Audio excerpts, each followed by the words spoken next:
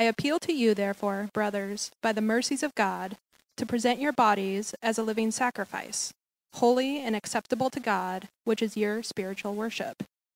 Do not be conformed to this world, but be transformed by the renewal of your mind, that by testing you may discern what is the will of God, what is good and acceptable and perfect. This is the word of the Lord. Thanks be to God. Good morning. Again, my name's Tyler. I'm from Coa Brookline. Hope everyone's doing well. I'm good to be with you guys. I think I was here a couple times over the summer, so glad to be back. Also, really good to see some of you at the network retreat last weekend. For those of you who couldn't come, it was a really good time. The theme was on point. The talks were on point. The worship band was phenomenal. The food was okay. The coffee was like paste. But it's a really good weekend, those things aside. So encourage you. There's always next year. So glad to be with you guys. Glad to be in Romans 12. I have to say I'm a little sad we didn't do Genesis 5. It's every guest preacher's dream. Every guest preacher's dream to come to a church on Sunday that they don't normally go to and preach Old Testament genealogies where people lived for thousands of years. So maybe next time. 8,000. Sorry, I was wrong. See, this is why I'm not preaching on it. Yeah. So again, we're in Romans 12, and these are probably some of the more well-known verses to you all if you've been around the church for some time, and maybe you've heard these. And so I'm really excited to kind of dive in and just take a look at what God has to say through these verses to us. So as Fletcher mentioned, my wife and I, Ashlyn, we have a 10-month-old, right? A 10-month-old daughter, and so she's our first kiddo, and so we've been kind of navigating the ups and downs of being new parents lately. And one of the downers for me, more lately that I've been focusing on is just the fact that like she just like loves Ashlyn more. Like she, like any other dads like understand like it's just the young child's affection for her mother outweighs the affection she has for me by like tenfold, right? And so I'm just kind of grappling with that, thinking through that. And one day I go to pick her up at daycare. This was like not even a week ago, and usually Ashlyn and I we do this together, right? It's not too far from our house. It's like an 8-minute walk. It's a really lovely walk, and we use it as a time to check in and just chat, see how the day went. It was just me this time, and I walk into the daycare center, and normally when both her and I walk in, she's really excited. She lights up, like she is playing with the toys, and she looks up and sees us, and a huge smile comes across her face. She gets up and she walks over to us. Shout out to Addie, who started walking like 2 weeks ago. And she walks up to us and she like reaches for us, and she's just so excited. And the daycare teacher, she'll pick Addie up and hold her in her arms as we're kind of looking at her, and Addie will look at us and look at the teacher, look at us, look at the teacher, and just be like, "Can you believe they're here for me? They love me so much. I love them so much." That's how our daughter is. And then we reach to grab her out of the daycare teacher's hands, and she's all smiles, and she reaches back. That's normally what it's like. But this time, when it's just Dad, it's like I don't even exist. Right? I walk in, and she looks at me and looks back at her toys and doesn't even recognize me. And I'm stunned, I'm hurt, right? I'm like, "Addie, hi. Oh my gosh, Addie, you're so cute. I love you so much. I'm so glad to see you." And like nothing, blank stare. And again, daycare teacher has to go get her because she doesn't work her way to me at the front of the gate, and brings her over. And I try to kind of get in Addie's face a little bit just to like make her smile, make her laugh. And this is the worst part. She like looked away. I was like, nah. And I was upset, right? I was astonished. I was like, Addie, what? Don't you want me? Like, I'm your dad. Don't you love me? I think all of us can kind of understand this feeling, right? Whether you have a kid or not, right? Whether it's just that one peer that seems to be friends with everyone else except for you, whether it's a supervisor or a coworker, you want their approval, their recognition. We all want to be wanted. And the more valuable that other person is for you, the more you desire that. And so in our passage today, when you read it really closely, it actually kind of presents this idea that God, the God who created everything you see and everything you don't see, right? Genesis 1-2, we worked through that. That very same God wants you. That very same God desires you. And that's something, maybe you've been a Christian for some time, and so you're like, yeah, of course. And we say that kind of flippantly, right? Like in Christian language, like God just wants your heart. God wants you to invite him into your heart. which is true. But Romans 12 introduces this idea of presenting yourself as a living sacrifice. In other words, God doesn't just want your heart, he wants all of you. Right? He wants your whole life. Your heart, your soul, your time, your money, the things you think about. And so our main point, kind of big idea for today, is just simply God wants your whole self. God wants your whole self. And we'll explore this passage and this idea in two ways. Paul kind of lays out two things for us. Really simple. What and how. What and how. What to do and how to do it. So this idea that God wants our whole self, what do we do with that? Right, the answer in our passage is described as presenting our bodies as a living sacrifice. So we'll talk about what that means. Talk about what to do. And second, after we lay that out, Paul gives some insight in this passage on how we are to do that. He prohibits some things and then encourages us to do some other things. So what to do and how to do it. If you're here and you don't consider yourself a Christian, this isn't so much a challenge as it is like, hey, let's just marinate on some of these things. Right? If I can just say this again, all of us at our core, we want to be wanted. In some way, shape, or form, there's a longing to be desired.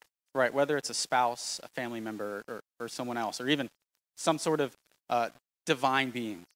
Right? If you don't believe in the Christian God, maybe there's some other creator, some other thing that you believe in, and you desire them to want you. Right? A famous actress once said, there is nothing more precious in the world than being wanted. I think Christian or not, we all kind of track with that a little bit. And so my challenge, my thing I want you to marinate on is take that feeling, that desire, and genuinely ask yourself, whether it's a spouse or whatever, if you got that, would it be enough? And then compare that, if there is in fact a God who created everything, and he gave himself up entirely for you in Jesus, and this God of the universe, our passage says, wants you, compare that with that. That sounds way more appealing. That sounds way more sustaining, way more fruitful, way more enjoyable, way more satisfying, doesn't it?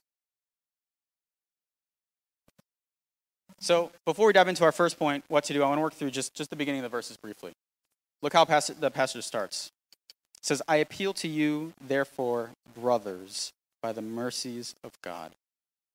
So in this phrase, Paul's referring to what he previously said in Romans chapter 1 through Romans chapter 11, everything before, right? Which is just this beautiful description, essentially, of Christian salvation, right? And he goes into the depths and the valleys of these things and the peaks of these things. He talks about how God saves us through Christ, how Christ deeply loves us, how Christ is the truer and better Adam. He dives into these things, and he chooses to sum all of them up with this phrase, the mercies of God. And so Paul is setting us up first to realize, before he tells us what to do, he wants to tell us why we should do it. He wants us to feel compelled to do it for good reason. He doesn't want us to confusingly mistake God as just some demanding king who's distant from his subjects and just requires submission. But he wants to paint a clear picture. God is a tender, loving, merciful Father whose love and mercy towards us ought to be the driving factor for our love for him. Whose love and mercy towards us ought to be the driving factor in what we do for him and in what we do for others. Because in our passage, God does ask us to do something. Right? He asks us to present ourselves as living sacrifices. And he wants to be very clear. I ask this of you out of a deep love and desire for you. And so some of you here, some of us grew up in churches, some of us grew up in homes where all we heard about was what God wants you to do or what God doesn't want you to do. But we never heard this idea that God wants you. Right? That God loves you, your whole self. That God desires you. When Pastor said Jesus doesn't want your things, he wants you. And so, of course, God does want us to do things, but not out of a sense of duty, but out of a sense of devotion. Because through Christ, he was fiercely devoted to us. And he wants you to present yourself as a living sacrifice to him because Jesus presented himself to God and to us as a living sacrifice on our behalf. And so it's important to realize when we talk about verses like this, when we talk about doing things for God, when we talk about presenting ourselves as a living sacrifice, that what God did and does comes first. This is a theme we see all over Scripture, right? 1 John, we love because why? Because he first loved us. B.T. Forsyth is a Scottish theologian. He noted Christianity is not the sacrifice we make, but the sacrifice we trust. And so this really changes kind of how you approach God and how you approach doing things for God. Right? It's more compelling. It's more sustaining. I think you can get a better glimpse into this. Just survey kind of your relationships here on earth, right? Do you want a husband or a wife who does things for you out of compulsion or simply does things for you just because they're married to you and they kind of want to keep the status quo? Or do you want someone that does things for you out of a deep love and desire for you and to serve you and to love you well? Right? Or maybe at work. Maybe you supervise some employees, right? Do you want them doing their work just because they want a paycheck and just because it's the job that needs to get done? Or do you want them to see you as someone with a loving care and guidance and someone that supervises them well and supports them well? And then out of that, they work for you and they do their job. It's the same thing with God. So while there are times and there are seasons where we do need to obey for obedience' sake, God ultimately wants us serving, loving, and communing with him from a place of understanding the fact that he served us, he loved us, and he wants to commune with us first. And so as we dive into our first point, exploring what it is we are to do, remember, it's out of love that God asks us to do these things. It's out of God's love for us in Christ that we ought to be almost delightfully persuaded to do so, right? Paul is saying, I appeal to you, therefore, by the mercies of God. He's making this appeal. He's telling you, consider the things that God has done for you. Internalize those, ponder those, and then go do these things for him. It's important that that's first. So, he tells us to present our bodies as a living sacrifice. That's what we are to do. So let's talk about what that means. The phrase living sacrifice is this idea, just quite simply, that we view our lives as God's and not our own. Right? The word sacrifice, I think a lot of Old Testament Jews would very clearly understand that, okay, this is something that we give to God entirely. It's usually for something, but whether it's an animal or a peace offering or something they burn, it's something given to God entirely, something that God owns entirely. And so what this verse is saying then is your life, in its entirety, is to be used by God, for God, as God pleases. And I find it interesting that Paul uses the word body, right? I think if we think about it a little more deeply, something like life or heart or soul might make more sense. But what Paul is trying to communicate is that with the word body is that not some sort of necessarily physical sacrifice, although that's part of it, but rather the entirety of yourself being sacrificed to God. Not just part of you, not just part of your life. And some of us need to be reminded of that, right? Some of us need to be reminded of what the passage doesn't tell us to sacrifice alone. It doesn't say just present your money as a living sacrifice, although that's part of it. Fletcher just talked about giving. Make sure we're giving. It doesn't say just present your 9-to-5 job as a living sacrifice. It doesn't say just present your time, just present your Sunday morning and your Wednesday mornings as a living sacrifice, or Wednesday evenings. All these things are included in that. But remember, Jesus doesn't want your things, he wants you. I think it's important because you can sacrifice those things to Jesus and still not know Jesus. And maybe that's some of us here. We do all the things. We do all the church things, right? Come here on Sunday morning. Maybe you get here early. You help. You serve by making the coffee. You serve by getting the kids' area ready. You run the slides. You go to community group on Wednesday night. Maybe you even read your Bible throughout the week. Maybe you're active in the church. You're meeting with people, getting coffees. But we haven't given ourselves up entirely to God sometimes. Jonathan Edwards describes this idea well. He had a moment in life where he kind of like dedicated himself to God, and it was kind of in light of this passage in Romans 12. And so he's describing this idea of presenting himself as a loving sacrifice. So he says this in his journal entry. He says, I have been before God and have given myself, all that I am and have, to God, so that I am not in any respect my own, I have no right to this body or any of its members, no right to this tongue, these hands, these feet, no right to these senses, these eyes, these ears, this smell, or this taste. He concludes his journal entry like this. He asks God, he says, to receive me now as entirely his own, to deal with me in all respects as such, whether he afflicts me or prospers me, or whatever he pleases to do with me. And so Edwards is painting this clear picture that he views his life as not his own in its entirety. Notice, too, he emphasizes whatever God wants to do with my life, it's not my own. Right? That's an extra step that we need to take, too. I think it's easy for us to say, God, if you have good plans for me, then yeah, my life's yours. But if your plans for me involve suffering of any kind, I don't know. I think I'm better off just trying to navigate things myself. The verse goes on to say, present your bodies, your entire self as a living sacrifice to God, holy and acceptable, set apart and accepted by God. And this is your spiritual worship. Present your bodies as a living sacrifice to God, holy and acceptable, and this is your spiritual worship. Spiritual worship part, this section of the verse ought to actually kind of give us some hope, if you think about it really deeply. Why? Because if you present your body, your entire self as a living sacrifice to God, it's going to take you to hard places.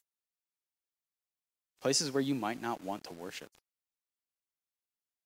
Places where you might not be able to kind of stand up and extend your hands and physically utter the words, God, you are good, it is well with my soul.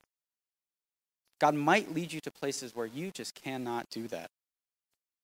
But the implications of this verse, then, are when you can't praise with your lips, you can still praise with your life. And so when it just hurts so much, or you're so confused, you lost your kid, your husband's abusive, or it's just a hard time at work, and you can't say, God, you are good. There is comfort in the fact that God is still pleased with our long, steady, sometimes silent obedience. And that this sacrifice to the Lord is worshipful, is pleasing. That even in the silence, God is still pleased with our sacrifice. God wants us to present ourselves in our entirety as a living sacrifice. That's what God wants us to do. Our passage, Paul also tells us how to do it. Look at verse 2 with me.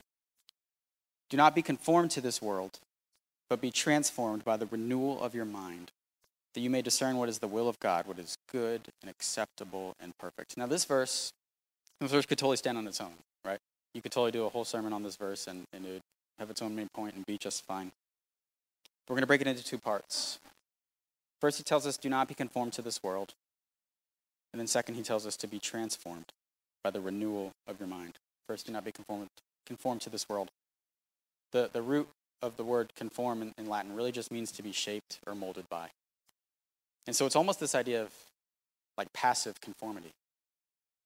Right? It's almost as if Paul's saying, don't let the world shape you without you knowing it. And so to just make this really practical, I was thinking about this, like how do people usually conform to the world? It's usually two things, and these things certainly overlap. But it's usually the people they're around, and it's usually the things they pay the most attention to.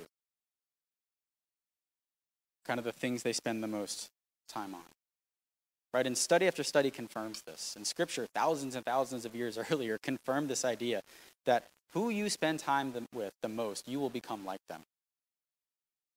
Right? Proverbs 13, those who walk with the wise will be wise, but those who walk with fools will suffer. And so yes, there's some nuance to this. Right? We're still called to engage with people that aren't Christians. We're still called to be friends with people that don't share or believe the same things and to share the love of Christ and do life with them. But in order to not conform to the world, at least in terms of who influences you, most of our time or most of our influence should be coming from brothers and sisters in Christ who are attempting to live out their faith in a similar way that we are. As a small aside, the people that I see do this best usually have four, I hate to put people in boxes, four people in their lives, right? They usually have someone they're discipling, who maybe they're a little more mature than them. They usually have a fair amount of peers that are kind of in the same life stage or same spiritual maturity. They usually have someone that's discipling them, not always older, but often older, more spiritually mature. And then they have a fair amount of non-Christian friends, whether it be from their work, from their classes, from their neighborhood. And I'm sure you've seen, people kind of extrapolate this verse to mean that we should not be in the world at all. We should not at all engage with people that don't believe what we believe. But the rest of the Bible refutes that idea entirely, right? The life of Jesus refutes that idea. He hung out with some of the worst people of the day. But notice, of these 4 kinds of people, 3 of the 4 of them are Christians. And so if you navigate this properly, most of the influence in your life will come from other brothers and sisters in Christ. So people are a major influence in conforming to the world or avoiding to do so. But so are other things we spend time on, right? Whether it's news, Netflix, books, video games. I saw a stat recently that said the average American consumes 100,000 words per week between social media and TV. 100,000 words. That's the equivalent of 2 average-sized books. How much do you think those people are being shaped by those things? How much do you think we are being shaped by those things? Right, I'm not condemning Netflix.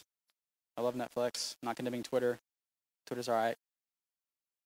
I don't like the news, not going to lie. But when those things start to shape your beliefs and how you view the world more than Scripture, more than your time in prayer and communion with God, and more than God's people do, then you're being shaped and molded by the world. And a small exercise that's going to, in some way, shape, or form, upset everyone. Small exercise to see if you're being shaped by the world. I'm going to read 2 news headlines, and then I'm going to read 2 scriptures after it. You think to yourself, which one of these things, whether it's the news line or the scripture, is shaping how you view the world, is shaping how you treat other people? The first news line. A formal federal prosecutor says Donald Trump should be arrested promptly after unlawfully taking classified records. Is that shaping your thinking, the way you view things more than the scripture, which tells us to do nothing from selfish ambition or conceit, but in humility count others more significant than yourselves? Let each of you look not only to his own interest, but also to the interest of others. Which of those 2 things is consuming more of your thinking? One more, just to be politically correct. Biden mocked for claiming there are 54 states. This guy is completely senile. Compare that to this scripture. What's shaping your thinking more? If you love those who love you, what reward do you have? Do not even the tax collectors do the same? And if you greet only your brothers and sisters, what more are you doing than others? Do not even the Gentiles do the same? Of these things, what's taking up more of your thinking? Are you spending more time with the news, with God? Paul says, don't let this happen. Don't be shaped by the world. In our verse, he doesn't just give a prohibition. He doesn't just say, don't do this. He also gives us something to do instead. Right? He says, be transformed by the renewal of your mind, that you may discern what is the will of God, what is good and acceptable and perfect. Key in on be transformed by the renewal of your mind. When Paul tells us to be transformed, he means something entirely new, not just an upgraded version. Right? Not iPhone 13 to iPhone 14. Side note, I just upgraded from an XR to a 14. It's like not as good as I thought it was going to be. I'm a little upset. But waiting 4 years to do that thing, thinking I was going to have like a world of a different phone. It's the same, just a little faster. No, he wants us to be transformed, right? Like the original iPod Shuffle to iPhone. Like caterpillar to butterfly. And he gives us the recipe on how to do that. This little phrase, by the renewal of your mind. Some thoughts on that phrase that I think are interesting. The Greek word for renewal doesn't really convey a one-time event. It doesn't convey the snap of a finger and you're renewed. It conveys a continual process. So you could add that. You could say, be transformed by the continued renewal of your mind. And that would be an accurate way to translate that verse.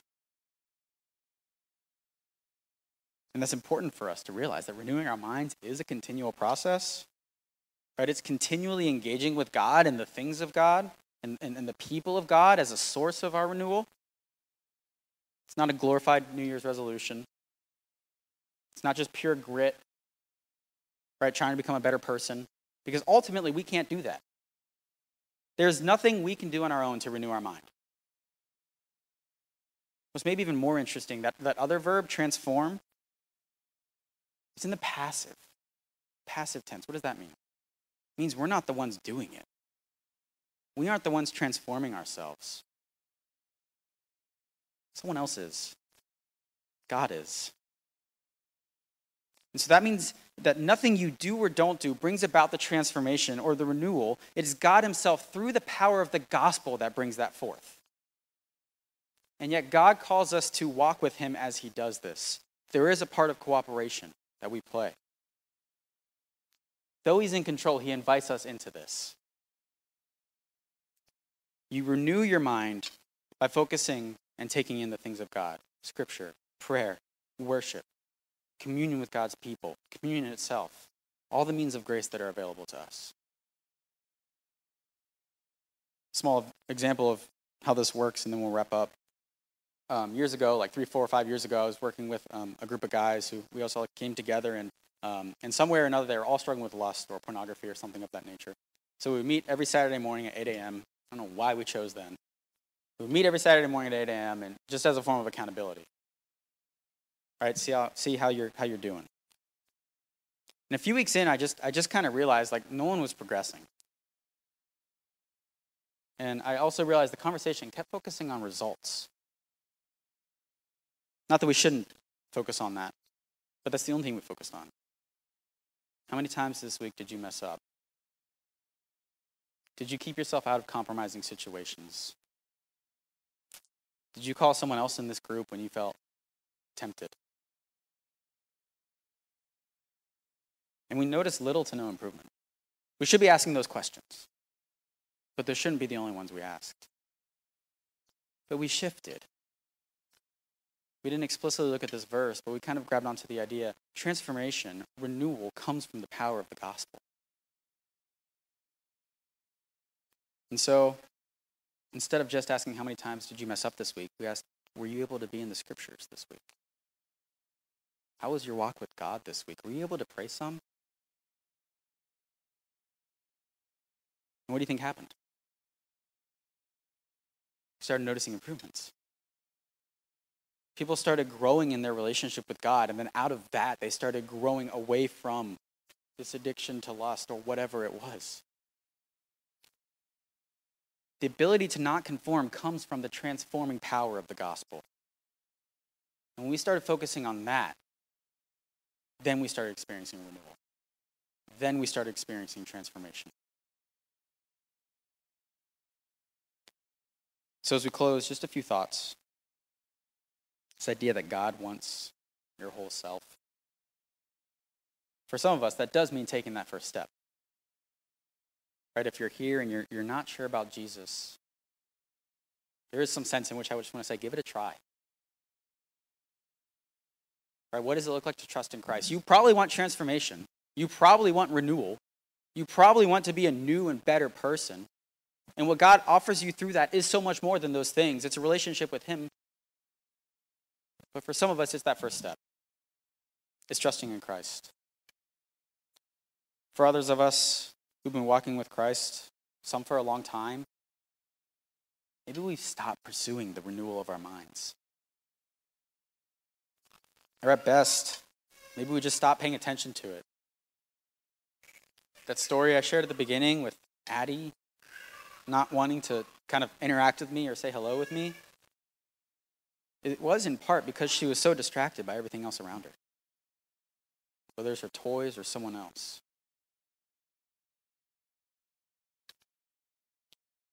Maybe it's just we're not giving our whole selves to God. Maybe we're not sacrificing our entire lives. Maybe we're still compartmentalizing our faith. Or keep trying to put God in a box and say, stay in this lane. Stay in your lane. Your lane in my life is Sunday mornings, Wednesday night CGs, and maybe one other thing a week. But God wants your whole self. God wants all of you. So I'm going to pray. And wherever you find yourself, just consider what that next step is. God wants your whole self.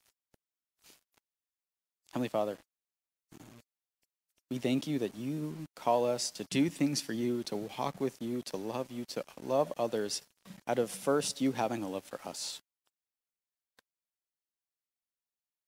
God, we are thankful that you are a loving, tender, merciful Father who does those things first, who sets the example for us. God, help us to trust in that first. Then help us to seek transformation, renewal from a place of not just loving you, but being loved by you. God, help us to live for you entirely. Help us to give our entire selves to you. In your name we ask these things, Jesus. Amen.